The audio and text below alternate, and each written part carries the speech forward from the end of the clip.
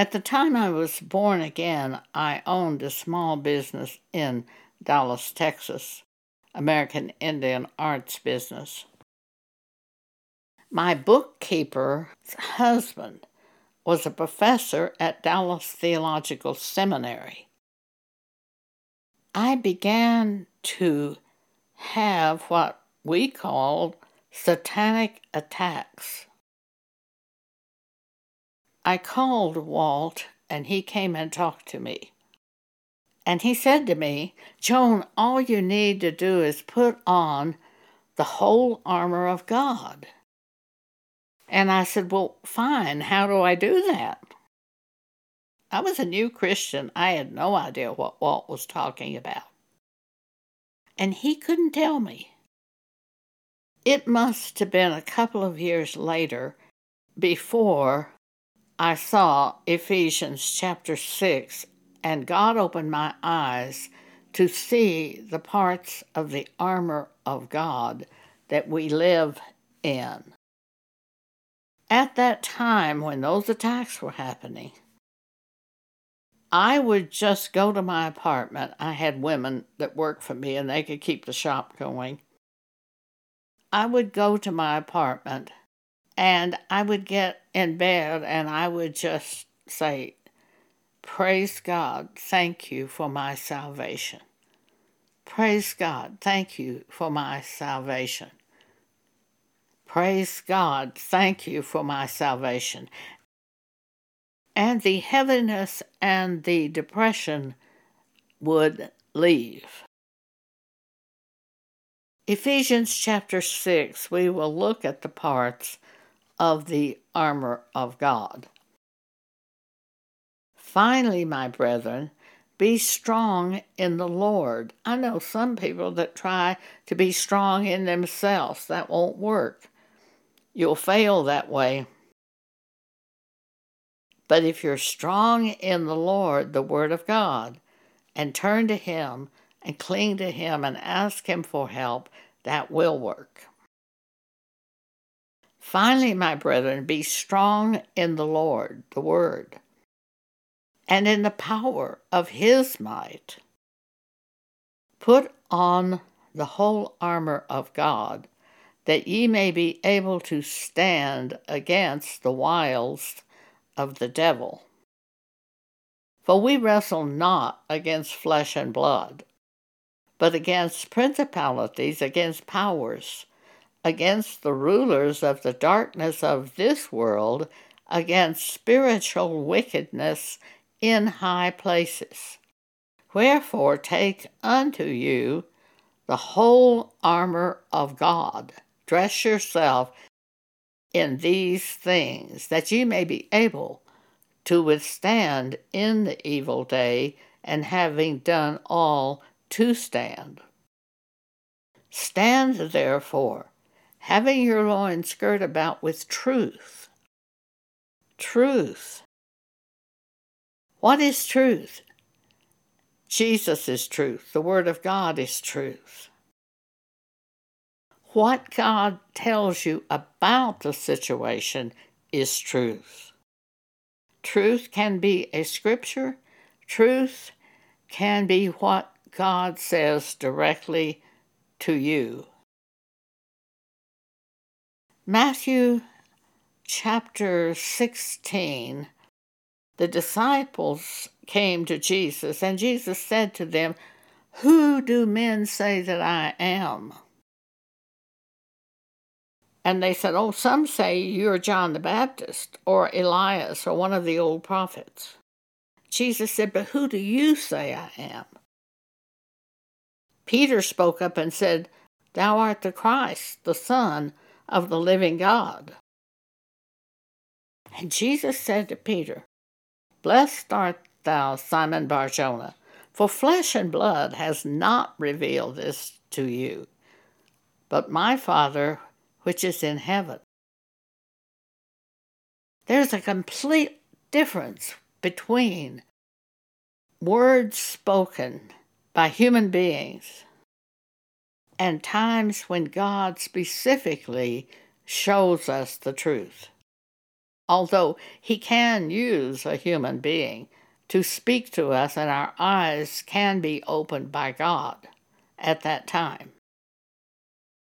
And Jesus said, upon this rock, the rock of the word of revealed by God, I will build my church, and the gates of hell shall not prevail against that word that is revealed by God from heaven. So have your life surrounded by truth of the Word of God. Having on the breastplate of righteousness. God showed me that one time, what that righteousness meant. I was reading Isaiah chapter 54, verse 17. No weapon formed against thee will prosper, and every tongue that rises against you, you will condemn. For this is the heritage of the servants of the Lord, and their righteousness is of me, saith the Lord. God opened my eyes to see that righteousness. It's that word that God speaks to us, that we hear and do. That's the righteousness of God, because it's God who authored what we're doing. And have your feet shod with the preparation of the gospel of peace. It is so important to learn to live in peace. We're not out there protesting against the evil, as some do. Stay home and pray and live in peace. Verse 16, and above all, taking the shield of faith. Faith is simply hearing the word of God and believing it and doing it. Shield of faith. God says, I will never fail thee nor forsake thee. Do you believe that? God said, I will provide all your need. Do you believe that? God says, if any man lacks wisdom, let him ask of God, who giveth to all liberally and upbraideth not, and it shall be given them. Do you believe that if you don't know what to do, you can sit there and pray and ask God how to handle the situation, and He will show you? James 1:5, it says, it shall be given you. Faith is simply believing that which God says. So verse 16 says, above all, taking the shield of faith, wherewith ye shall be able to quench all the fiery darts of the wicked. Do you have times that you just feel pulled down and lifeless? You can turn it around by thanking God for the things that you're grateful for. Just begin to thank God for everything in your life for which you are grateful.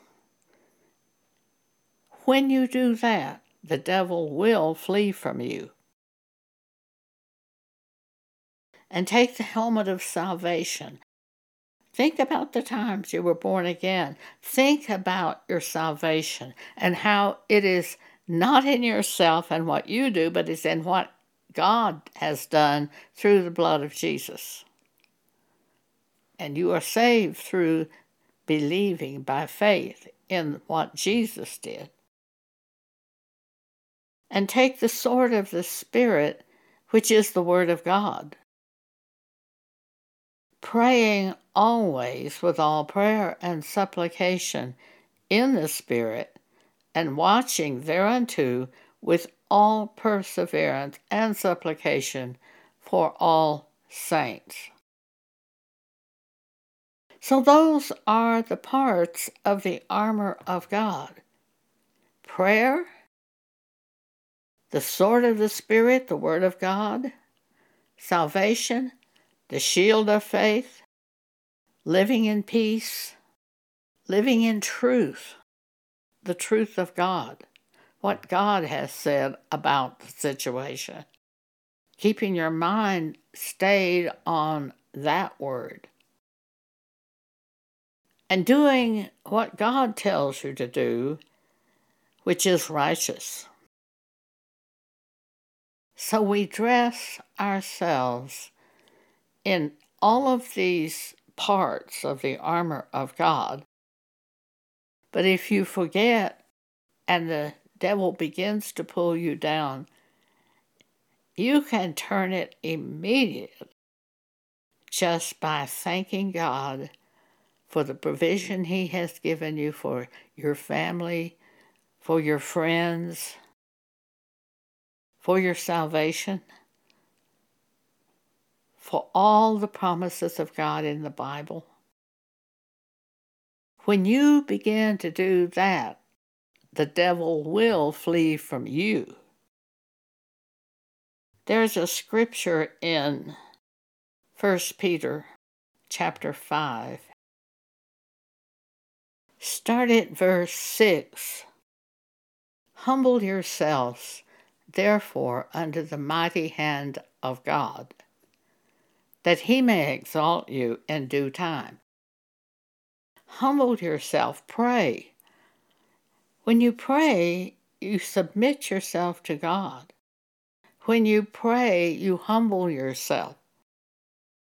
It's not that you can take care of everything in the pride of man. You humble yourself by asking God to help you. Casting all your care upon Him. Verse 8, be sober, be vigilant, because your adversary, the devil, as a roaring lion, walketh about, seeking whom he may devour, whom resist steadfast in the faith. He walks around just seeking whom he can devour, just waiting till he has an opportunity to cause you to be a little bit depressed, a little bit doubtful, a little bit negative. Those are all tools of the devil. And when you relax and fall into his trap, you'll become eaten alive by those fears and those things that he will bring. So it says, be sober, be vigilant, watch about it, don't fall into this. The minute fear comes, what do? Turn to God. What do you want me to do about this? Help me. Have faith in God. Every time we pray, we put our trust in God. We are basically saying, I have a problem and I'm going to trust in you. Please show me what to do and help me. And devils will really try to attack you. But if you immediately thank God and call on God for help, they're going to flee from you. Thank you for allowing me to share with you today.